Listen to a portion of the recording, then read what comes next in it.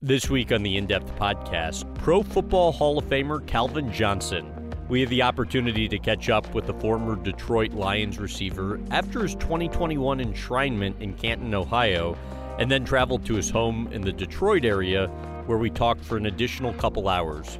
The only time in the 14 seasons of the show have we damaged somebody's home while doing a filming, because one of our audio technicians mistakenly put his audio pole through Calvin's ceiling, which we obviously worked to promptly repair in the days that followed. And the Hall of Fame ceremony was a complete mess because we were expecting to have the opportunity to get much better access than we realized day of we were going to be able to get. So had to do some sweet talking, had to possibly duck under a rope to get to an area we weren't supposed to be, had to kind of convince Calvin to sneak us in to a couple areas. Long story short is it led us to have the opportunity to talk to him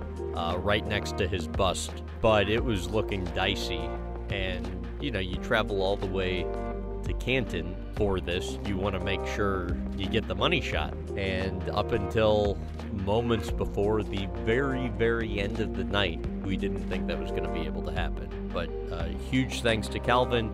Also, thanks to the Pro Football Hall of Fame for being as accommodating as they could.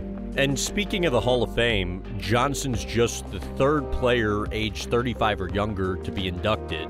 Johnson had a strained relationship with the Lions for years after retiring, and although it's better now, he addressed what caused the rift with his former team.